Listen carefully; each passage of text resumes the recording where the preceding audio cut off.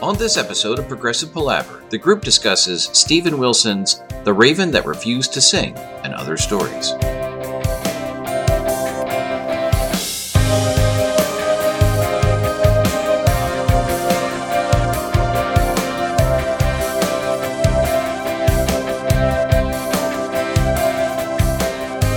Hi and welcome to Progressive Palaver, a group of lifelong friends and appreciators of music discussing the greatest progressive rock bands album by album.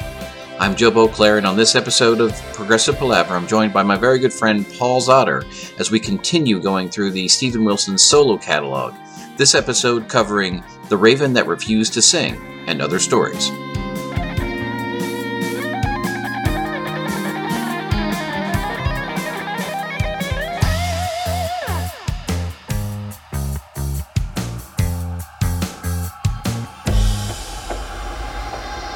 All right. Welcome to this palaver, my friend. What a perfect day to discuss The Raven That Refused to Sing and Other Stories. What a perfect day. It is Halloween evening. I have handed out my candy for the evening. I'm not sure if you did the same or if you had other things to do, but... I definitely handed out candy, not as much as I was expecting to, so now I am loaded up. Awesome. Just what guys our age need, right? Exactly. But... we are here to discuss the third Steven Wilson solo record, The Raven That Refused to Sing and Other Stories. Now, this was, when we started this, you know, I was a Blackfield fan, but I had not listened to any Steven Wilson. And the first Steven Wilson I got was Hand Cannot Erase, based on your recommendation, and it didn't really fly for me. And then I got To the Bone. And then we decided to do this, so I went back and I got the first three. And obviously last episode we discussed the first two records. But when I bought this one, it was one of those things where I put it in once, and that was all I needed. I found myself continually distracted from preparing for the first two records by wanting to listen to this record. And at some point, I believe it was on my my 3-week-long sojourn in Europe when I was being distracted by this record, I texted you and the group at large, but you specifically, and I said, is the obvious, you know, like all-star progressive influence that's in this record on purpose? Or is it, you know, was it just sort of a happy accident? And really, you know, in tech speak, without batting an eyelash, you came back and said, "Oh yeah, I definitely think it's on purpose." You know, when you think about all of the folks that Steven Wilson had been working with and who working with on this record, I mean, it's certainly he's embracing the progressive rock world. And I think you suggested that we might be playing some sort of game tonight, and I think that not quite knowing what the game is or what the rules are, I have a feeling that it's playing right into this idea that he's kind of picking and choosing his points here from the progressive rock spectrum and inserting them into the record, and certainly by recruiting Alan Parsons to work on it with him. I mean, come on. I mean, yeah. What else do you need? It's amazing, and perhaps maybe we should go through the official particulars. Sure. And to sort of set the stage. So we are considering The Raven That Refused to Sing. It was released in February of 2013. So this is a relatively new progressive rock album for us. That's very exciting.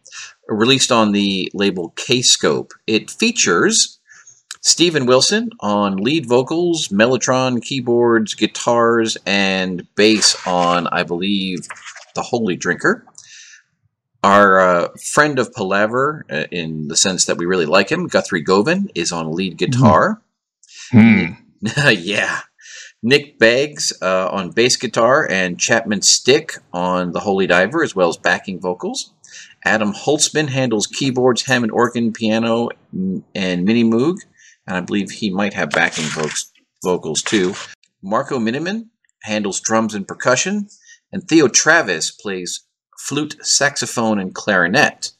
Now, the wikis also credit, and I apologize if I hack up this name, Jacko Jeksix or Yakko Yeksik, whatever, as additional vocals on Luminol and The Watchmaker. And, you know, just saying additional vocals, and hopefully we'll remember to get to this when we get there, but I think these additional vocals really add something to those two songs. Absolutely phenomenal. So I apologize if I'm terribly mispronouncing this gentleman's name, but he's awesome. Alan Parsons is credited with wah-wah guitar on the Holy Diver. Or Holy Drinker, I'm sorry. I got the Dio joke from the text in my brain. And Dave Stewart is credited with string arrangements, but it is not that Dave Stewart. I looked into this earlier today, and to be certain, and you know, if the wikis are to be believed, this is a different Dave Stewart than he who was famous from the Eurythmics. That is true. And if the wikis are to believe, this Dave Stewart is actually contributing to the size of Bill Bruford's Blue Ball. Exactly. Yes, yes, he is. And the wikis credit Nico Sonev as guitar solos on The Watchmaker and additional guitars on Luminol, but only on the demo versions, which is not on the particular disc that I have. So I'm not prepared to speak to that, but that's what's there. The track listing, we only have 6 tracks. But oh boy, are they 6 tracks. We have Luminol, Drive Home, The Holy Drinker, The Pin Drop, The Watchmaker, and finally The Raven That Refused to Sing. The Raven That Refused to Sing and Other Stories is the 3rd solo album by British musician Steven Wilson, released by K-Scope Music Records on 25 February 2013. Each track on the album is based on a story of the supernatural.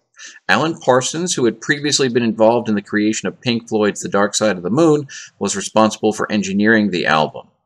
A deluxe 4-disc edition of the album was released as well, which included a 128-page book of lyrics and ghost stories with illustrations by Heijo Mueller.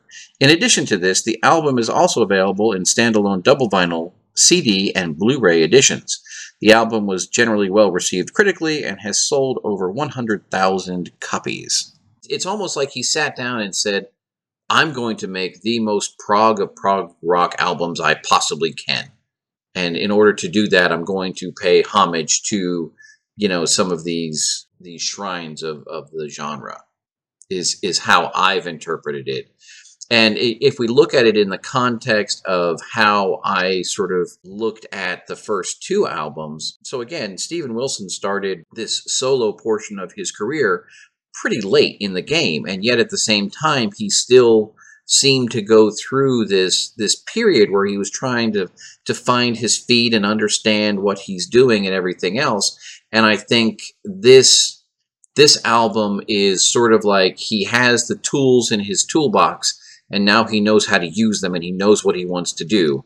And, you know, he went out and did it. This was like, you know, this was the manifestation of Steven Wilson's solo artist, I think.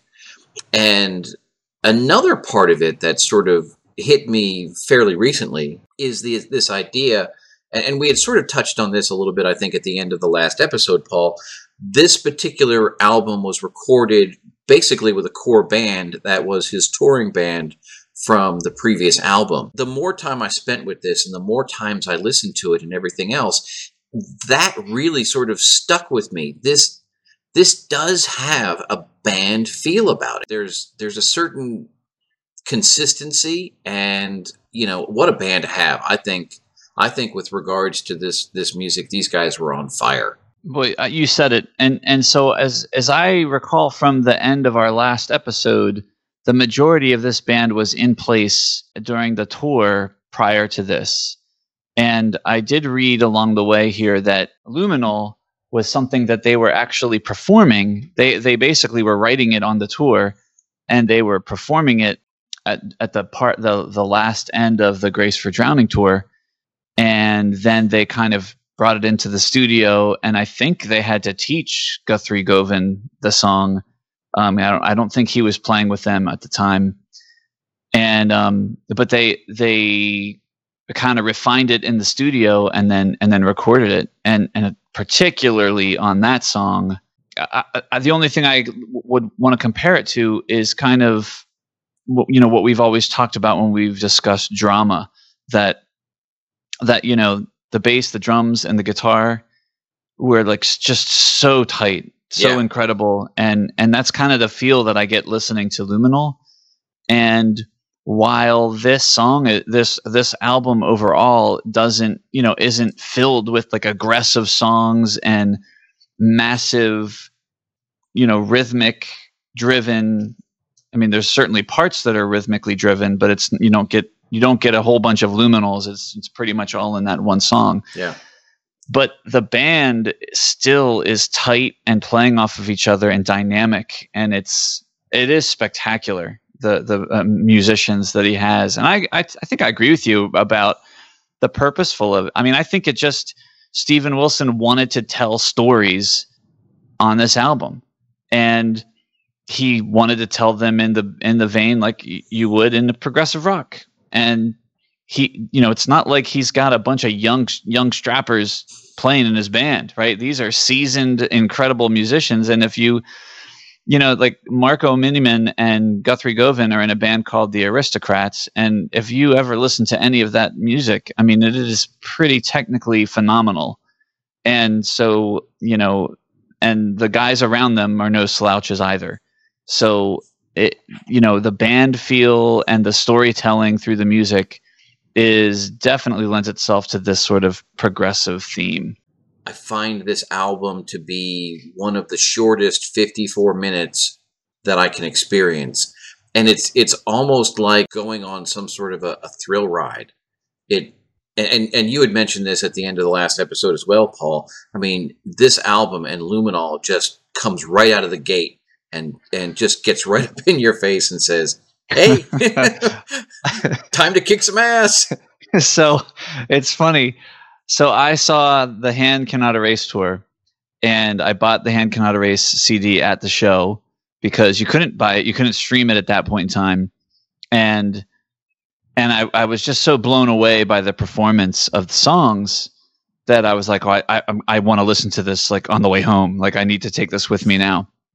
So I had it for a couple of weeks listening to it, and I just really liked it. And so I ordered, and of course you couldn't buy any of the other Steven Wilson albums or stream them or anything like that. You had to buy them on Amazon, which I don't often do. So I was like, okay, I got to buy one of these on Amazon. And I remember from the show him performing The Raven That Refused to Sing. It was him just sitting on his stool and the band playing. And I don't remember if they had a video playing or not. They may have. It was memorable. And I thought, well, I'm going to buy that CD. So I bought it, and it arrived, and I didn't get to play it until I was leaving to drive to vacation to my mother's, which is like an 8.5 hour drive. So I'm pulling out of the driveway at like, I don't know, what was 2 in the afternoon or something like that. And I pop in the CD, and it starts like that. And I was just like, damn, this is going to be a good drive. How many times did you listen to The Raven on that 8-hour drive? I just kept going. I would listen to The Raven, then I'd listen to Hand Cannot Erase, and then I'd listen to Raven, and then Hand Cannot Erase. Nice. And then my kids would wake up, and they'd be, I have to listen to some silliness, and then I get back to it. So and so as I've experienced this album, like I said, I just put it on, and in a lot of ways it just flows from one to the other, and all the different movements in the songs and all the different sort of textures that they have. And I feel like I get on some sort of a ride and I just go. And then, 54 minutes later it ends. And I'm like, oh, that was great. Let's do it again. Yeah, that's definitely, it takes you places, and that is the beauty of it, is he's telling all of these stories. And even for, even if you don't know what the stories are, you definitely are taken someplace musically, if not lyrically. I will say that I think this is part of what, the nature of this. It has the feeling of being very derivative because of the sound and the approach that he takes. Like, again, where he's telling stories in the art of the progressive rock song, and so he's pulling influences obviously from like Pink Floyd, from Yes, I think King Crimson a lot, probably some other places that I'm not even really qualified to talk about. I think there's still some jazz influence in here. Yeah. So there's a lot going on that he's pulling in, and while none of it sounds original, I think it's wholly original. I think the way he's telling these stories is he's doing it in his own way. I think when you listen to these songs, you definitely think, oh, this is Steven Wilson. You're not thinking, oh, who's this trying to sound like Rush, or who's this trying to sound like Yes, right? But I do think that derivative nature is part of what I'm getting from Ken's feedback. Oh, he's still typing. I'm looking at his message right now, and it says he's typing. So, he talks about Steven Wilson employs the tricks of the trade so frequently that I doubt their meaning.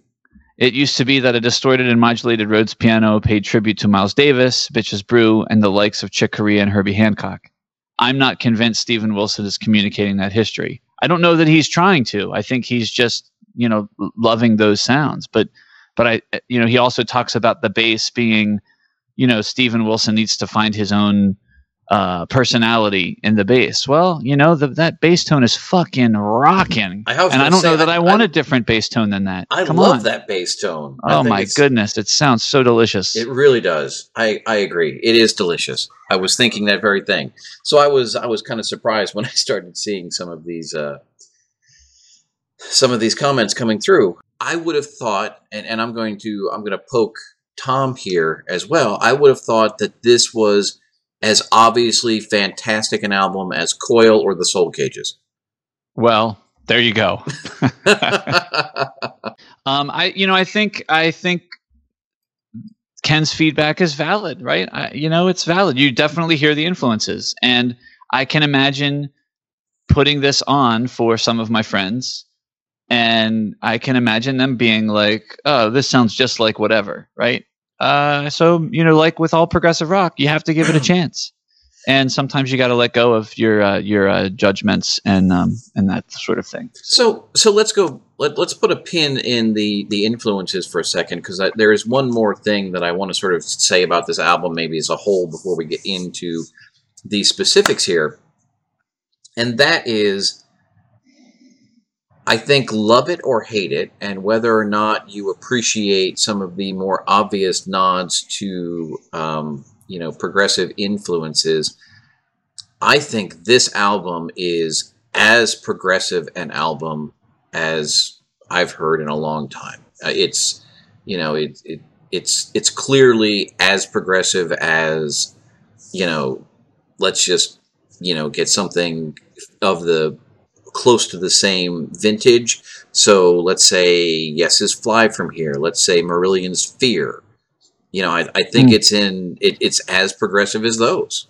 I think it's spectacular, which is part of the reason why we're talking about it here. I would agree with you. And after my recent scroll through the 2013 year of music, I would say most certainly, although I'm not quite familiar with the Dream Theater album that was released that year, or the Megadeth album that was released that year, but this certainly to me seems that it was well worth the Progressive Rock Award that it won, Album of the Year in 2013, for sure. Undoubtedly. So you had mentioned the game that I had brought up in the last episode, and we don't necessarily have to play the game the whole time for the whole album, but okay. I think certainly for Luminol, it's Spot the Prog Influence is the game I wanted to play. Because I do think he lifts an entire section of Heart of the Sunrise out in that one spot. Yes, I could be wrong. I think he just orchestrates it differently. Well, and I mean, as I listen to Luminol, it's crazy. I literally have four different what I think are obvious prog influences by a minute into the song. How many? 4, just in the Lay first them on minute. me. Lay them on me. All right, so right out of the gate, we have Yes of the drama variety. Okay. With the syncopated drums and bass. Boom. Yep. Very obvious. Then when it breaks into the bass riff, it has a King Crimson vibe, and King Crimson of the Adrian Belew, Tony Levin era of Discipline specifically is what came to mind. Yep. And then you get sort of the jazzy keyboards come in, which makes you immediately think of Steely Dan. And then you get the flute coming in, and I'd made a joke about, flutes are ultra prog, but they, in this particular instance, in this album in general, they go more for the Jethro Tull style of flute as opposed to the Genesis style of flute. And so I'm glad that you said that, because I was getting Jethro Tull from the flute part, and I just was, the whole time I'm thinking, it doesn't really seem like a very, deep application of progressive rock knowledge to just think of Jethro Tull once the flute enters the picture. But I guess in this case, it's fair. So that's 4 just in the first minute of the song. Yeah. And I've got a bunch more. Wow. Okay. I'm with you on all of those. I'm with you on all of those.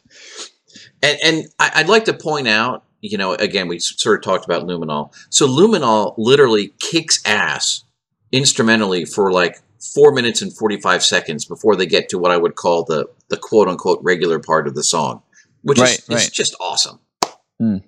So do we want to move on with my Spot the Prog influence? Yes. I'm curious how you're handling, if you're handling the vocal break early on in the opening instrumental part. I wasn't. So to me, that part of that reminds me of just the fact that they have a vocal break is sort of like close to the edge. Yeah, absolutely. But the way that the rhythm of the song and the way they finish it and go right back into it reminds me of Tempest Fugit. Okay. So yeah, there's a lot of drama in this. Mm-hmm. So I pick it up again at about 4:19. They go into a section that is either drama or it's got actually a little bit of Kansas in there. And then at 4:50 we have our first Pink Floyd influence showing up. And then at 7:50 we have another section. Now my notes originally said Close to the Edge, but the more I think about it, the more I think it's actually South Side of the Sky-ish. Yes, I would agree. I would say South Side of the Sky is for sure. Yeah. This is after the Heart of the Sunrise part. Right, yeah, absolutely. And so that's pretty much where I finished up with regards to that. And so I'm cheating here because I'm following along with you and kind of listening. I think this South Side of the Sky part is a perfect example of what we're talking about, right? It's completely derivative, right? Mm-hmm. All of the pieces you can sit there and think back, but the harmony of the song, right? The chord structure, the progression is, to me, classic Steven Wilson, if there is such a thing, right? Right. It is his own bit. So it's like he is pulling all of these influences while still delivering Steven Wilson, his own deal. Yep. And throughout this album, Guthrie just shreds it. Oh my goodness! I love the way this guy solos. It's wonderful. It's so exciting. I mean, the guy is a fucking beast. I mean, there's just. And he, the way he controls his melody and the way he bends strings is in itself just remarkable. But the thing that I always loved about watching Guthrie Govan videos, because he's got YouTube videos all over the place, and when I first discovered him, the thing that I loved watching about him is he would play these runs. And he would play a run, and I would watch him and listen play, and as he would work through it, it would feel to me like it was going to end. it would like naturally, this is where I would consider a musical run ending on the guitar. And yet he would just keep it going. And then it would go and go and keep going. And it just, and it was never like, you never really feel like he's shredding from the standpoint of, the stereotypical shredder is it's just a million notes and you don't really notice anything. Even when he is playing fast and furious, it's so melodic and it's so in sync with what's happening musically around him. It's just incredible. And it's funny. Like I said, the first time I sort of specifically came across him was when I was doing Asia's Silent Nation, which was the last one with John Payne, and I remember liking what he did, but I don't remember being completely blown away by it. But everything I've come across him since then, it just like scrambles my brain. The one thing that I find amusing about both Steven Wilson and Guthrie Govan, and this is probably, and I'm going to probably embarrass myself by saying this, but they're both so just appropriately English when they talk to you about things, right? You never really know if they're fucking with you, if they're being sarcastic, or if they're just super smart. And it could be one or it could be all. Yeah, but it's wholly entertaining, and I love listening to both of them. And I just it makes me wish that you could just be a fly on the wall, at some of their conversations or dinners in between recording sessions, just to listen to the two of them talk to each other. So one of the cool things about Luminol is that it was inspired by a busker. Right? Mm-hmm. Inspired by a guy sitting on the streets, playing guitar near Steven Wilson's home, and he saw him every day. And there was a 148-page book, I think you said. Yes, that's what the wiki said. Yeah, so there's a lot of really good information out there on the interwebs about this album, because I guess it's gotten taken from that booklet. But I will say this, on songmeanings.com, when you look up these lyrics, you get a little blurb from Steven Wilson himself, which was really entertaining to look at. But the thing that I loved about it is, like, his idea here is that he just saw this guy every day doing the same thing, and he just thought about what if this guy wasn't there? What if he just died? And then he realized, and he thought, well, what if his routine was so routine that even after he died, he was still there? Because he basically said, like, this guy was terrible. Like, he wasn't even good. He was horrible. And he still played every day, and people just completely ignored him. And, he was just thinking to himself, the guy doesn't make a difference just being there. No one pays attention to him. That death doesn't make a difference either, right? And maybe it wouldn't even break the routine. If he died, his ghost would still be there, and you wonder, he could still even be a ghost. And then so what blows my mind about that idea, right, is that could there be ghosts among us, right? Could someone be a ghost in their life as well as being a ghost when they die? And the name of the song is Luminol. And of course, I, did not exactly know this, but you probably know this, that luminol is that chemical thing that they use at crime scene to detect blood. You can't see it, but you can use luminol to make it visible.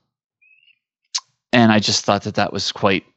When I read that, I was like, oh, that's perfect name for the song. That gets us into Drive Home. Mm. So after this Prague tour de force that is Luminol, and we go into Drive Home, my first note here says Drive Home is really, it's a Blackfield song in its best form. Huh. You could interpret it sort of in the way that we're thinking about this album as Steven paying homage to his own progressive past, if you will. Very nice. And but doing it in a more mature and perhaps sophisticated way. I got to give Steven massive props for believably and reasonably using the word jetsam in a song. Yes, for sure. You don't come across jetsam very much. In fact, the only place I've ever seen it, there's a chapter title in The Two Towers called Flotsam and Jetsam. Yes, of course. And other than that, I don't know that I've ever come across the word jetsam in any work. Also a hallmark of progressive rock. That's by using the same types of language that Tolkien would use. That is true. Okay, so here is where I've got my my guitar solo is killer note. So yeah, and so this is where Guthrie just really brings it and shreds my face off. Yeah, the thing that is like, there's just certain guitar players that when they play, we've talked about this, when they play something, it's them. It doesn't matter what they freaking play. Right. And like, to me, Guthrie is that way. And even when he is just playing the melody throughout this song, it's amazing. And I would say that the melody also reminds me a heck of a lot of that song, Castle in a Cloud, from Les Miserables. Okay. The melody, right? It's a little hauntingly familiar to that. The dude just is all over this album, and he just makes it shine in so many different ways. And for me, it's not just the big ripping solo at the end, which is pretty awesome. And I want to say that I don't know that anyone ever would say that there's an EBow. It kind of feels like it's EBow-ish because he's going in and out of different octaves at once. The story in this is just wildly crazy and weird. And this song is creepy. Yeah, I mean, if you look at the lyrics and read about what he's trying, it's creepy. Yeah, and then after you do all that, if you watch the video, have you watched the animated video? No, I haven't. Oh my gosh, that's really takes it to the next level for sure. It's really fantastic. We talked about in the special concert series episode about the artistry that he has and the films that go along with this, and this is the beginning of it, I guess, or at least as far as I can tell. Drive Home is just this powerful video with just these stark images that bring all of that out about him not knowing what happened to his partner, and then her returning to share with him what happened. And there's a bit of, not a bit, I think there's a lot of it in here. And it's one of the things that I love about music and lyrics and vagueness is that there's an underpinning of loneliness to a lot of these tracks. Like Drive Home is about this guy who's lost his girlfriend or his wife. Similar concept in The Pin Drop, except he murdered her. And also in The Watchmaker, right? And then of course in the title track of the album, The Raven That Refused to Sing. Like there's this, and you can even make that argument with Holy Drinker as well. So there's this underpinning of loneliness that doesn't necessarily have to you don't necessarily have to connect with it on the same level of topic, right? That he's you don't have to connect with the story. You just feel it. Right. And I think that's the beauty of it. Like that's what drew me to this album, is I was connected to it in so many ways without even knowing what the songs were about to begin with. And then as I dug deep and really found out what they were, I was like, just made it that much more incredible to me. So I want to bring this up here. I don't know if this is really the right time, but as I was really digging into this album and thinking about the each of the stories and some of the macabre nature of these stories, I was reminded of like Edgar Allan Poe. It's funny you should say that, because as you were talking, Edgar Allan Poe popped into my head. That's amazing. Yeah. So I was just like, particularly when I was reading about what the Watchmaker was really about, and like I had some ideas, but the song doesn't really demonstrate the hiding under the floorboards part of the story, and it reminded me, I was like, that's like the Black Cat or something like that, where where buries the body in the wall or something crazy like that. And and then of course I hear Edgar, I think of myself Edgar Allan Poe, and then I'm thinking The Raven, that was his big thing, and this was what he chose to do. So it just made me really start to. So I actually looked up Edgar Allan Poe and I started reading up on him, and I'm definitely going to go grab some of his poetry and catch up on my Edgar Allan Poe. I wanted to get there today, but I couldn't get there before the library closed. So good stuff. So a little bit of urban myth around Edgar Allan Poe. Yeah. The Deer Park bar in Newark, Delaware. Yes. Famous for its nachos.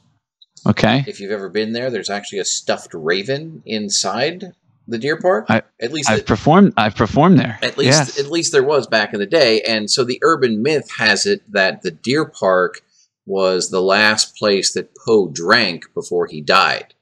Wow. So there you go. Well, that's impressive, because some say that he drank himself to death. So yeah, and that's actually where I celebrated my 21st birthday back in the day. So wow. Yeah, I played a gig there. Actually, I would say I think I played a gig there in 2013, ironically. So it all comes around. That seems absolutely perfect. Yeah. So Drive Home, I love. I feel like there's the, to me it feels a little Pink Floydish, which I'm okay with completely. Not as much as, say, the Pin Drop, but I love it, love it, love it. And I will say that on all my time listening to this record, this was probably the sleeper for me. I think this go around more than ever, Drive Home really connected with me. Really? So, that's interesting. Yeah.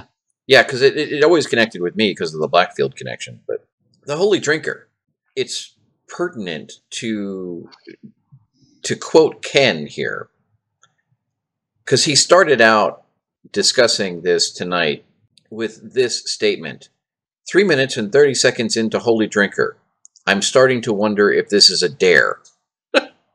And then he goes on to say that this sonic palette is the equivalent of organ meats. I will take another bite only for shock value.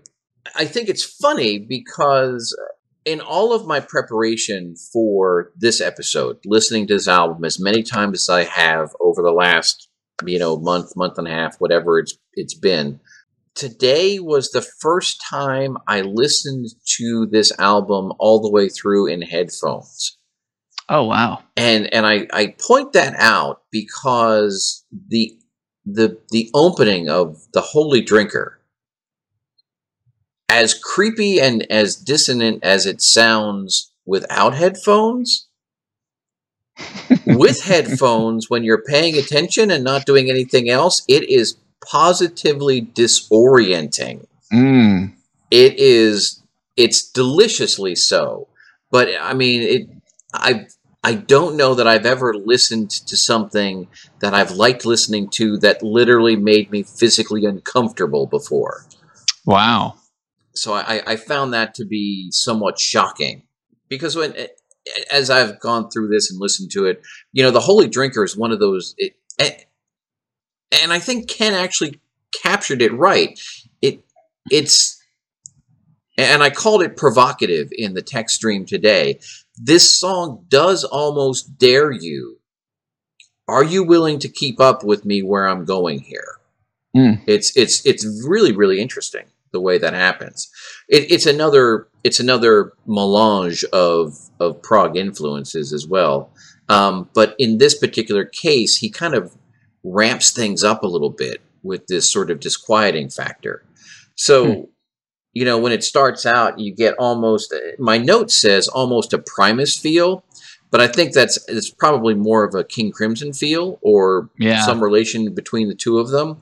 And it's heavy on the bass, and it has, quote unquote, according to my notes here, noisy, what I would call lead instruments. So the guitars and the woodwinds and everything else, things that would normally carry a melody are are very just sort of noisy and squawky at you here, and it adds to that level of discomfort that you're feeling, because nothing is behaving necessarily in the way that you think it should, and it comes off feeling to me extraordinarily sinister. Oh, I like that. I like that. Yes, because for me, so that distorted Rhodes with the zipping around in your headphones, Yep. like that reminds me, believe it or not, that very opening part reminds me a little bit of Journey's Dream After Dream. Not sure if you remember that album or not. It's a pretty obscure Journey album. Was that the instrumental album that Dan had? Yeah, that no dude. one can find. Yeah. I can only find it on cassette. And I think there's a YouTube of it. And that is spectacular, and it kind of reminds me of this. But your sinister comment is right on, because you get all the keyboards and the drums and the squawkiness going on, and then all of a sudden everybody comes in with that and right back to it, and that shit scares me when I listen to it. Like, yeah, like right. That melody is it's frightening. It's very cool. Yeah, it is. Yeah, so that's interesting. And then when you get into the, and I can't read my writing now, but there's somewhere around the first verse, it gets into a little Kansas-y part, and then we go back into the Iron Maiden bit, and there's, and I say that with great love in my heart. I'm glad to hear this Iron Maiden sort of tone, but I've got some. Yeah. So I made a note here. There's like a 2 or 3 second bit at 3 minutes and 46 seconds that I don't know what it is. It just it kind of makes me feel really good about life. Yeah, and it's this. I don't know if we're going to be able to hear it here, but I'm curious if you react to this at all. You'll hear it. It's just after the scary bit.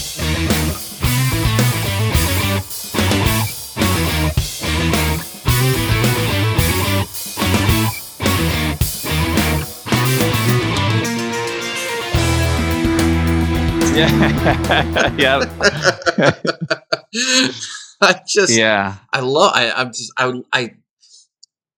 And it's one of those things I didn't really pick up on it until today, and I'm like, wait a second, what's that? I had to go back and listen to it like 3 times. I'm like, that is freaking cool. Maybe I'm just being stupid, but I love it. No, the thing I love about parts like that is like that's the part, right? It's only like 2 seconds long, but the whole build up to that is what makes it so incredible. Yeah. And if you're not paying attention, cool. It's gone. Yeah. Yeah. And here's the funny thing. So at 4:55 in this song, you finally get a Marillion part, which is kind of cool. So if you go,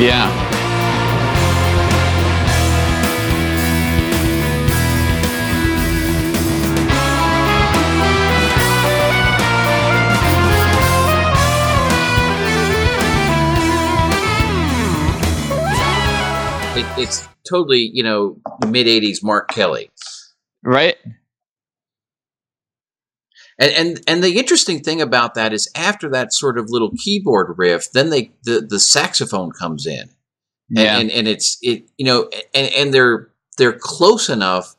Again, if you're not really paying close attention, you may not pick up on it, but it's clearly, different instruments, and it's I don't know, just I love the way they constructed this song, and I like how they use these, or I keep saying they because, again, I think of this as a band record, not necessarily a Steven Wilson record, but they use these different textures to sort of, play off each other a little bit, and they again, it's all of these sort of dare moments in this song. It's like, keep up with me. Hey, did you catch that? Did you see what I just did there?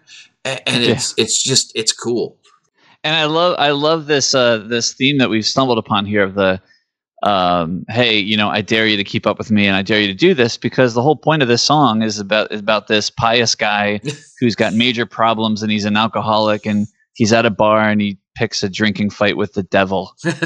And how's that going to work out? I know, right? The devil dares him into a drinking contest of all things. And so there, it's funny just to hear that coming from you and Ken also in his text messages that that's kind of the feel that you get listening to the music, and that's what the story is. And personally, when I read the lyrics, and it doesn't really, if I know that that's what the song is about, I can make that connection. But if I just read the lyrics, I don't really get that story. And Steven Wilson talked about it and said that you can't beat the devil at a drinking competition, which I believe. I don't know there's too many people I could beat at a drinking competition, but he says you can't beat the devil at anything. Clearly he's never been introduced to the Charlie Daniels Band. Clearly. Because you can definitely beat him apparently at the fiddle. And then you can call him a son of a bitch after you're done. That's it. and you can endear him back. That's right. But I will say this, all of that greatness being said, Joe, this is probably, like, if I had to drop a track off this record, it would probably be The Holy Drinker. And I don't know that I find that surprising. You bring up a really interesting point though, as we talk about this.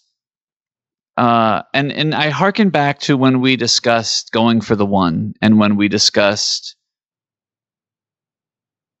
Turn of the Century and John Anderson's description of how he wanted not just to tell the story in words and in lyrics and in song and like a singing, but he wanted the music to convey the story as well. And I think that this whole entire album is a fantastic example of that. The music is conveying the story. And when you think about what he's conveying here, this really preachy, self-righteous guy who's got a lot of demons himself and picks a fight with the devil. And, that's not a very comfortable thing to really, like, you want to jump inside that person's skin. It's not going to be very comfortable. Right. And the music isn't comfortable, which is probably why it's my least favorite on the track. But it's really impressive nonetheless on its own because of that very thing. And it also makes me wonder, once again, maybe I need to go back and listen to Sound Chaser, because maybe they're telling a story in music, and that's why it sounds the way it does. And maybe it does. Absolutely. Although with John's lyrics, you would never know. You would never know. You would never know. Yeah, and it's funny, and I'm glad you had brought that up, because again, I got all excited because I've got the book, and I'm like, and you spend more time with these lyrics, and you're like, you know what, I need to understand what these songs are about. So you pull out the lyric book and you look at it and you go, I don't get it. But clearly the song is pointing you in the right direction. It just, the lyrics are not explicit enough to fill in all of the gaps. You know sort of where you are, but you don't know exactly where you are. And that's where you need some of this extra context. But it really is impressive, the fact that they were able to do that sort of across the board on this record. It's amazing. Yeah. So cool. The pin drop. If we want to talk about, classic prog influence, this the first part of this song is obviously, to me, it's very influenced by Animals, and with sort of descending vocal line and everything else. And I've made the comment personally that, based on my observation of these solo albums, Steven Wilson has a decent amount of Roger Waters in him. Right. And I think this song and The Watchmaker illustrate that in spades. Yeah. I mean, there are a couple of moments on To the Bone that is almost as obvious, but this is the probably, and actually I'm not even going to say it's the most obvious, because I think once we get to the next track, it's more so. But there are clearly, I think, Animals influences in this song. Yeah, I totally agree. Yeah, and this would be, part one of the Kill My Wife suite in in this record. The Animals reference, if you will, is unmistakable, right? It's so right there. Even with the lyrics coming in, I mean, he could have had David Gilmour guest vocalize on this, and it would have been just perfect. But I love the fact that this story is told from the point of view of the dead wife in the river, right? Right. Kills her, throws her in the river, and the idea is that I think both this and The Watchmaker are kind of like that concept of sometimes we end up with people just because it's comfortable and there's nothing better, whatever, right? Let's not get into it, but sometimes we just end up in a relationship because we've ended up there, and it becomes resentful over time, and then it's just this. Anything can set anybody off, and in this case, the pin drops, and he kills her. But I love how she tells the point of view of, I'm tired of struggling and the rain is beating down on me. I tried to be the way that he wanted me to be. I did not hear the pin drop down. I did not hear my heart. I think that's just great. To me, it makes it all the more powerful, because I feel like most of these songs are told from the protagonist is actually the person doing the killing, I guess. Yeah. Or doing whatever's being done, the person that and so I really like the fact that it's sort of, he twists it around here, and it's sort of told from the victim. And you do have, I think there's some good dynamics in this song, and we are treated to yet another tasty Guthrie Govan solo as part of this. Yeah. I think it was this song, this past weekend, my good friend Mike Fuda came over to bring me some soup that he had made. And while we were scooping the soup out into the containers, the solo was going on, and like I was playing in the background, and he was oblivious to the fact that I even had music on, and all of a sudden he's like, that solo is tasty. He was right. And I was like, that's Guthrie Govan. And he's like, really? It's like, yeah. That's an awesome story. I love it. The Watchmaker, then. Yeah. So I confess, on my trip to my mother's that first time, I do believe I listened to Luminal, and then the whole rest of the album, and then I probably listened to The Watchmaker and The Raven That Refused to Sing about 7 times in a row. Oh, I believe it. Before I went anywhere else. Yeah, this song really, really, it's fantastic. So you start out with the Pink Floyd "Hey You" solo. You go through you go through a Kansas bit for a while, before you have "Shine on You Crazy Diamond" Part 10, and then you get the Beach Boy vocal bit near the end. Wow, well that just wraps it all up there. There you go. Yeah, the flute and guitar solo section, literally, it speaks so directly to "Shine on You Crazy Diamond." It's almost not even funny. I mean, we talked about the Animals' influence on the pin drop, but I think the "Shine on You Crazy Diamond" influence here is it's borderline actionable. Oh, and there's another thing though. So there's a guitar piano bit at about 3 that, to me, screams script for A Jester's Tear. Wow. Which was very, very cool. Literally, as I'm listening to that musical section, I'm hearing Fish singing, "I'm losing on the swings, I'm losing on the roundabouts." Wow. Yeah, you know what? I never thought about that. I love like, to me, that's almost where the song starts, right? You have like 3 minutes of just the song happening, right? Right. And him singing along. And it's in this very dark and very typically minor area, and then all of a sudden it just kind of resolves into this beautiful piano and guitar thing with the guitar solo. To me, that's really where it's like there's like a huge resolution after like 3 minutes of the song, and it just opens the door to everything that comes back. And the guitars really sound spectacular there too. Yeah, they do. And we would be remiss if we didn't go back to the first part of the song, though, and speak about these additional vocals by the gentleman whose name I cannot pronounce properly.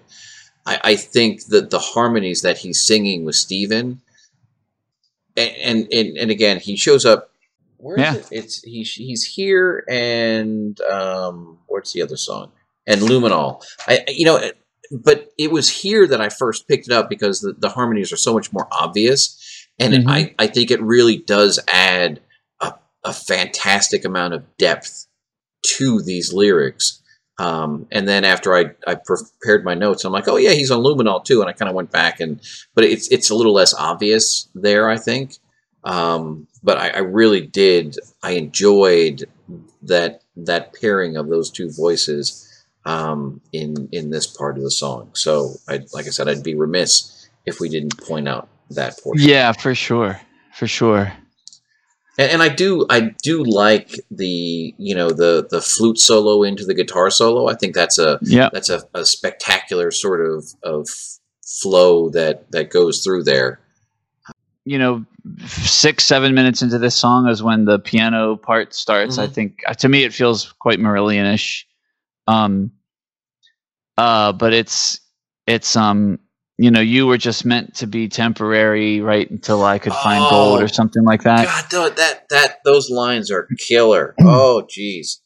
They really are, and it's I mean, like, so there's so much about this song.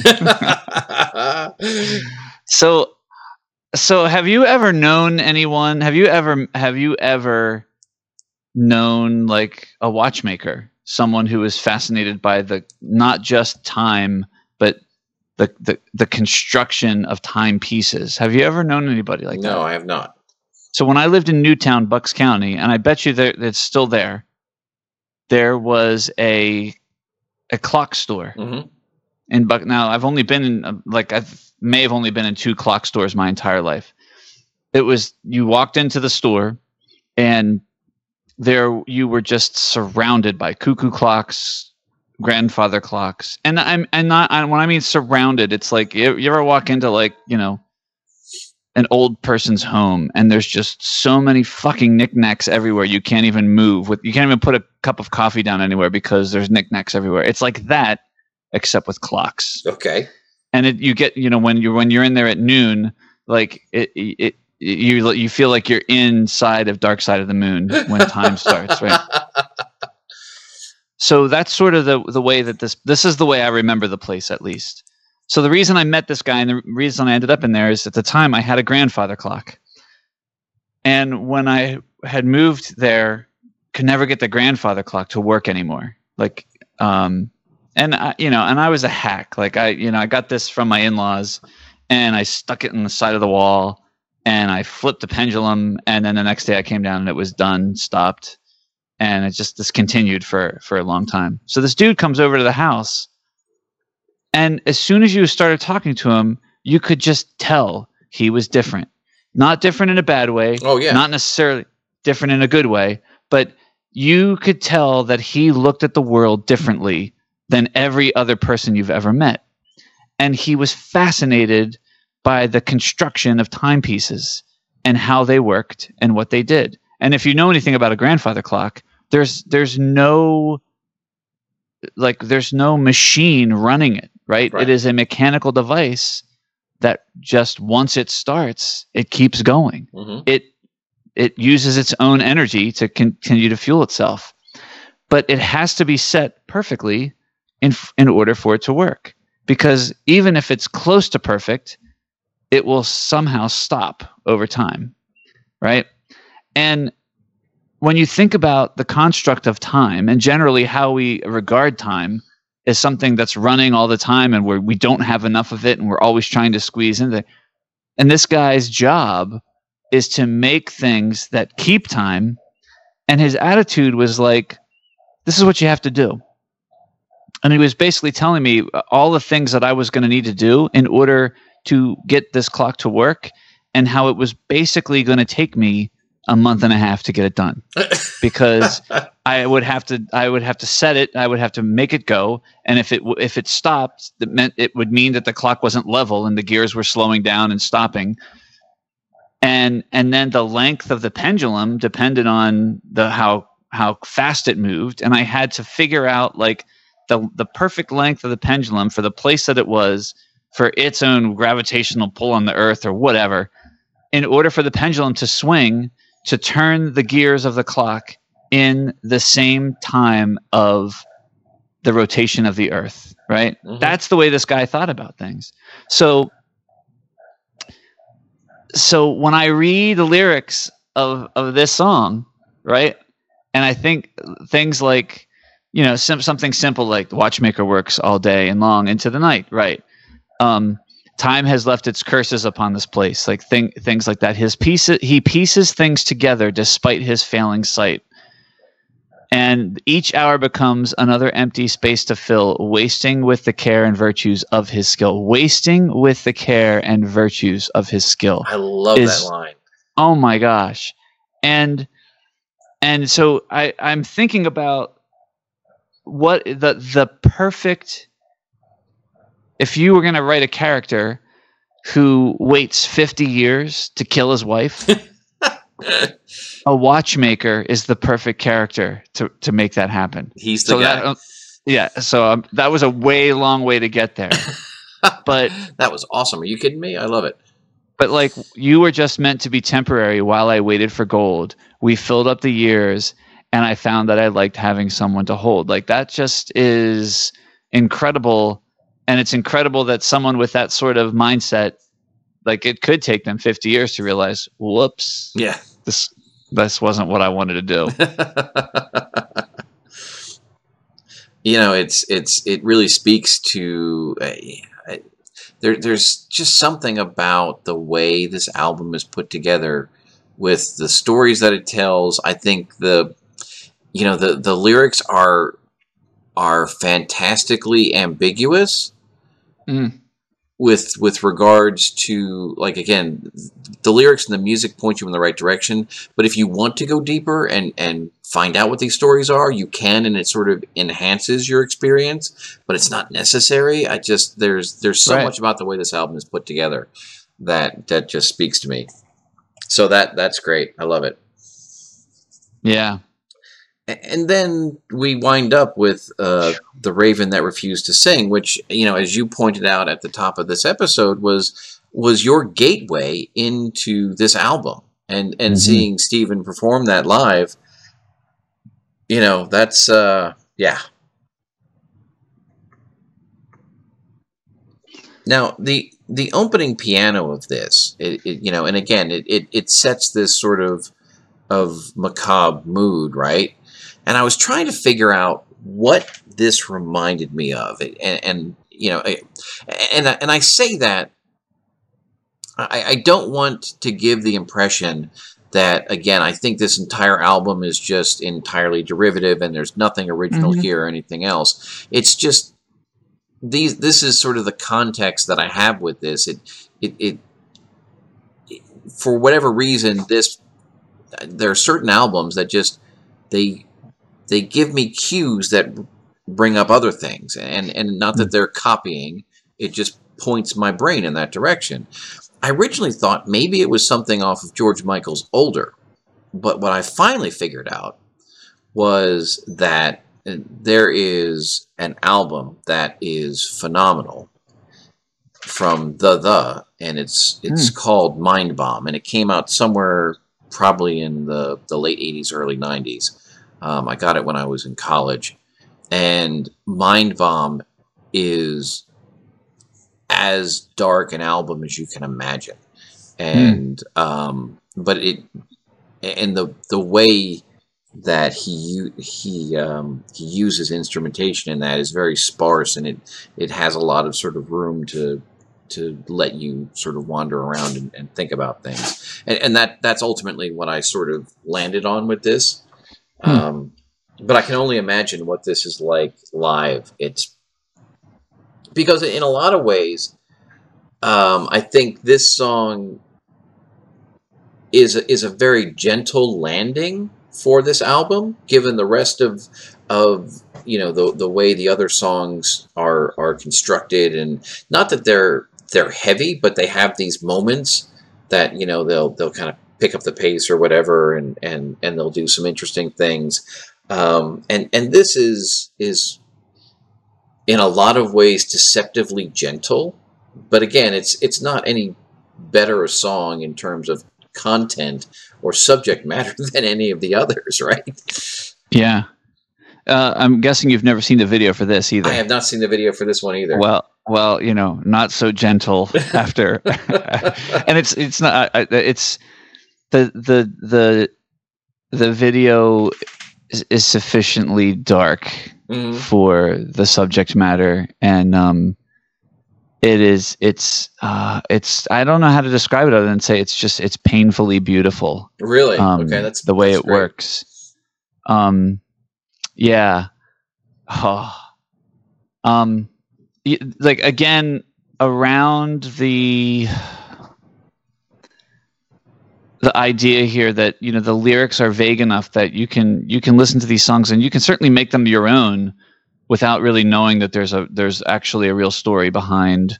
And again, this song deals with attachment and then not being able to recover separation from that attachment. And I think it's a very real emotion that a lot of people feel in different, they feel it in different ways. But the idea that, he's lost his sister when they were young, and he hasn't been able to, he really hasn't been able to live his life to his fullest because, he's never been able to get over his sister dying. And I just, you can, it's just funny. And it strikes me a little bit more now because, and I'm not sure if you're experiencing this because, you have a son, you have two sons in high school. One is in college now. My son is getting ready to graduate high school this year. They already could care less about me and what I'm doing with my life. And they're just kind of, and there's this feeling. I was just texting a friend about this. There's just this feeling of like detachment that's happening with me and my kids. And it's really hard to get over. You're like, shit, I can't believe, like, I knew this was going to happen, but it literally just happened now. So that's just like one example of the shit that we have to deal with. And I just think that this song captures that in such a way that, it's almost our inability to let go of things and to move on. And here's this guy who's, spent his whole life in that conundrum. And, it's hauntingly beautiful to me. Yeah, it is. And I understand exactly what you're talking about. It's, just to go down that path. So my oldest son, it's his first year in college. So he went away. But at the exact same time, my second son, sort of started to get his expanded social life going. And so what happened was, when I get my kids on Tuesday nights, well, now Aiden has something that he does on Tuesday nights. Mm-hmm. So literally I lost both of them at once. Wow. And I was sort of going through the same sort of thing. I was struggling with, and in some ways, I was amused at myself at how difficult a time I had with my oldest leaving for college, and then to lose, essentially lose both of them at once. It was like, whoa, wait a second, and yeah, so it takes a little while to sort of process that. Yeah, kind of makes you feel bad for when you were a teenager and you were a dick to your parents, doesn't it? Oh, I tell you, yeah, It really is kind of funny. So there's a cool thing about I found this when I was reading about this song, and Steven Wilson mentioned that he was pretty worried about this. He mentions a couple of things about Guthrie Govan. One of the things he talks about in one of these discussions was he mentioned, Guthrie. He kind of laid back because he said he's like, when you have someone like Guthrie in the band, you just sort of think to yourself, I guess I don't really need to be playing any more guitar solos. And, but he mentioned that he was really worried about with the band overall in this song that there really there's not a lot of flamboyance going on in this song. And he really just wanted Guthrie to play this like 4-note melody. Mm-hmm. And he was just kind of worried that he was kind of like, I hope he's going to be okay with this. And the story obviously has a happy ending because Guthrie was like, well, those are the right 3 notes. And so, I'm going to enjoy playing them. And he, again, I feel like I'm just a blithering idiot when it comes to Guthrie Govan, but when he plays 4 notes, he plays them like I could probably practice for the next 3 weeks and not be able to play them as clear and as beautifully as he does. And let me just, like I just said, 3 weeks, probably 3 years, really. The guy is just an uber talent. And yet, if you really listen to the drums on this, when the drums come in towards the end, I mean, Marco Miniman is fucking kicking it out. Like he is, it's just a terrific track. It's mixed so well. It tells such a great story. And I highly recommend, Joe, watching that video. I'll definitely have to go look at them. Yeah, both of them are just take these 2 pieces to the next level. Well, and that's it's interesting. I'm sitting here enjoying this record tremendously, and then you sort of opened my eyes to ways that I can even enhance my enjoyment, which is like awesome. Can't wait. This is going to be spectacular. And I see you just saw that Mucho has chimed in. Yes. So it's fascinating. I'll read this if I may. Yeah. Breaking news. So Tom Corcoran joins into the text and he says, "I wish you guys disagreed more often. This is brilliant, Ken. Although I have to put myself in the Raven fan party, I love what you're saying here." There you go. It is true. I do think Ken also seems to be distracted with some of the other bits. Like he doesn't like Steven Wilson's interviews. I guess the part of his English charm that I find so nice and endearing, Ken just does not like so much. So this is interesting. So I'm just scrolling through the text stream here. Yeah, and I saw this one note from Ken. So it actually, there's 2 of them that I think go together. "We truly buy into prog when we follow the band member personalities. Steven Wilson seems to shoehorn his personality into each team member. And lyrically, I try in brief spurts. Ultimately, I stop following the lyrics. With a name like the Raven that refused to sing, I just feel so empty." Which, isn't that kind of the point? Right. It's so funny. It's so funny that you just said that. Because when literally I'm reading it along with you while you're reading it, and he's saying that, and I'm like, duh, right? That's what we just spent 10 minutes talking about. and that's exactly why this album, I think, works so well, because it does do that. So I think Ken actually, the best part about it is Ken totally gets it. Yeah. He doesn't like it. And that's cool. He doesn't like it. Is cool.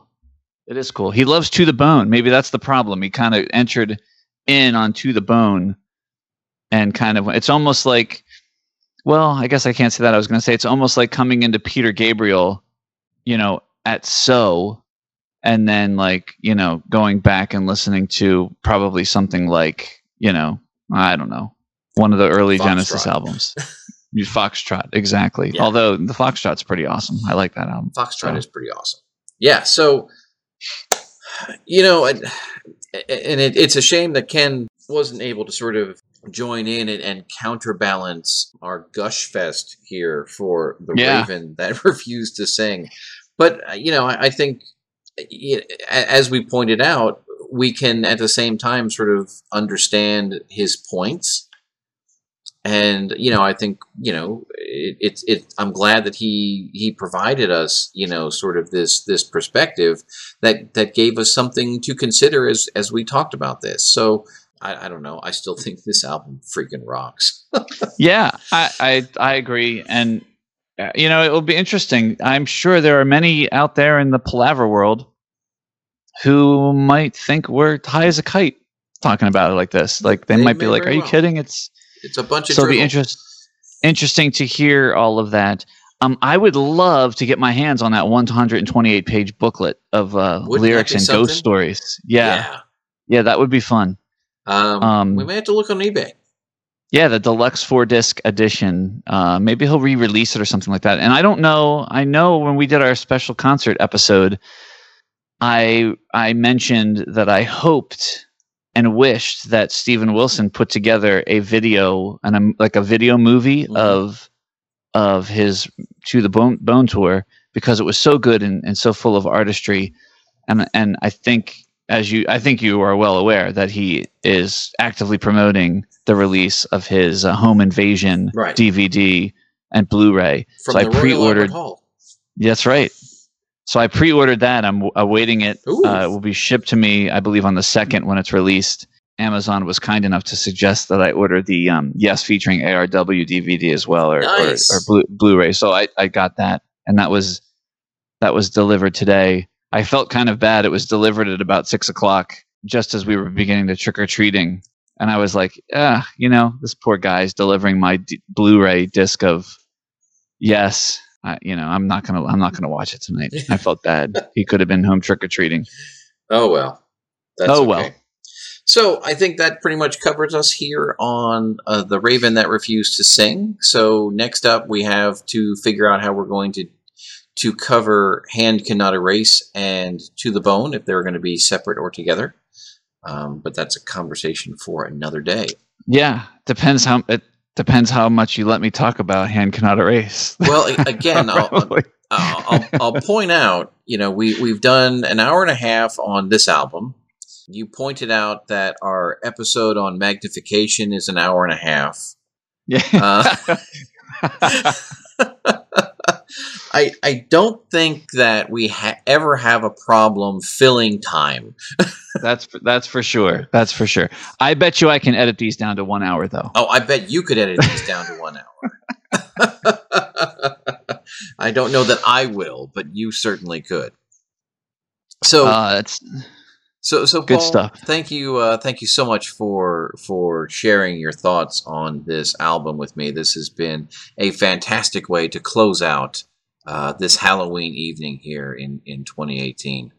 Absolutely, and I'm so glad that we did it. This has been a long time coming, so I'm excited that we did it. Yeah, this is great. I look forward to finishing out the rest of this, and then again, we're going to get into Genesis finally.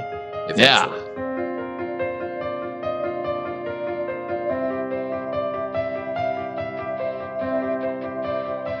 We hope you've enjoyed this episode of Progressive Palaver. We've, as always, enjoyed sharing the conversation with you, and as always, we solicit and invite your thoughts, your feedback, your comments, your questions, anything you might have. You can reach us on Twitter, Instagram, and Facebook. We are at ProgPala, PROGPALA on all of those, or you can search for Progressive Palaver. We are also, you can email us. Our email address is progpala@gmail.com.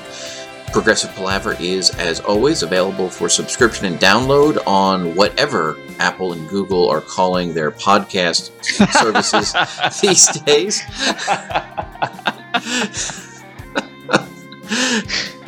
And we are hosted on SoundCloud. So until next time, thanks for listening.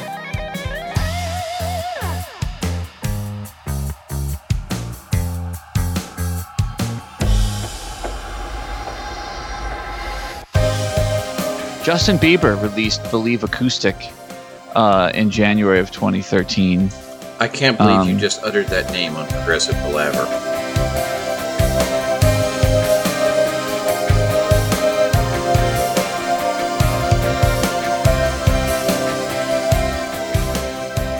Dead stop as I scroll through the lame-ass music that was available in 2013.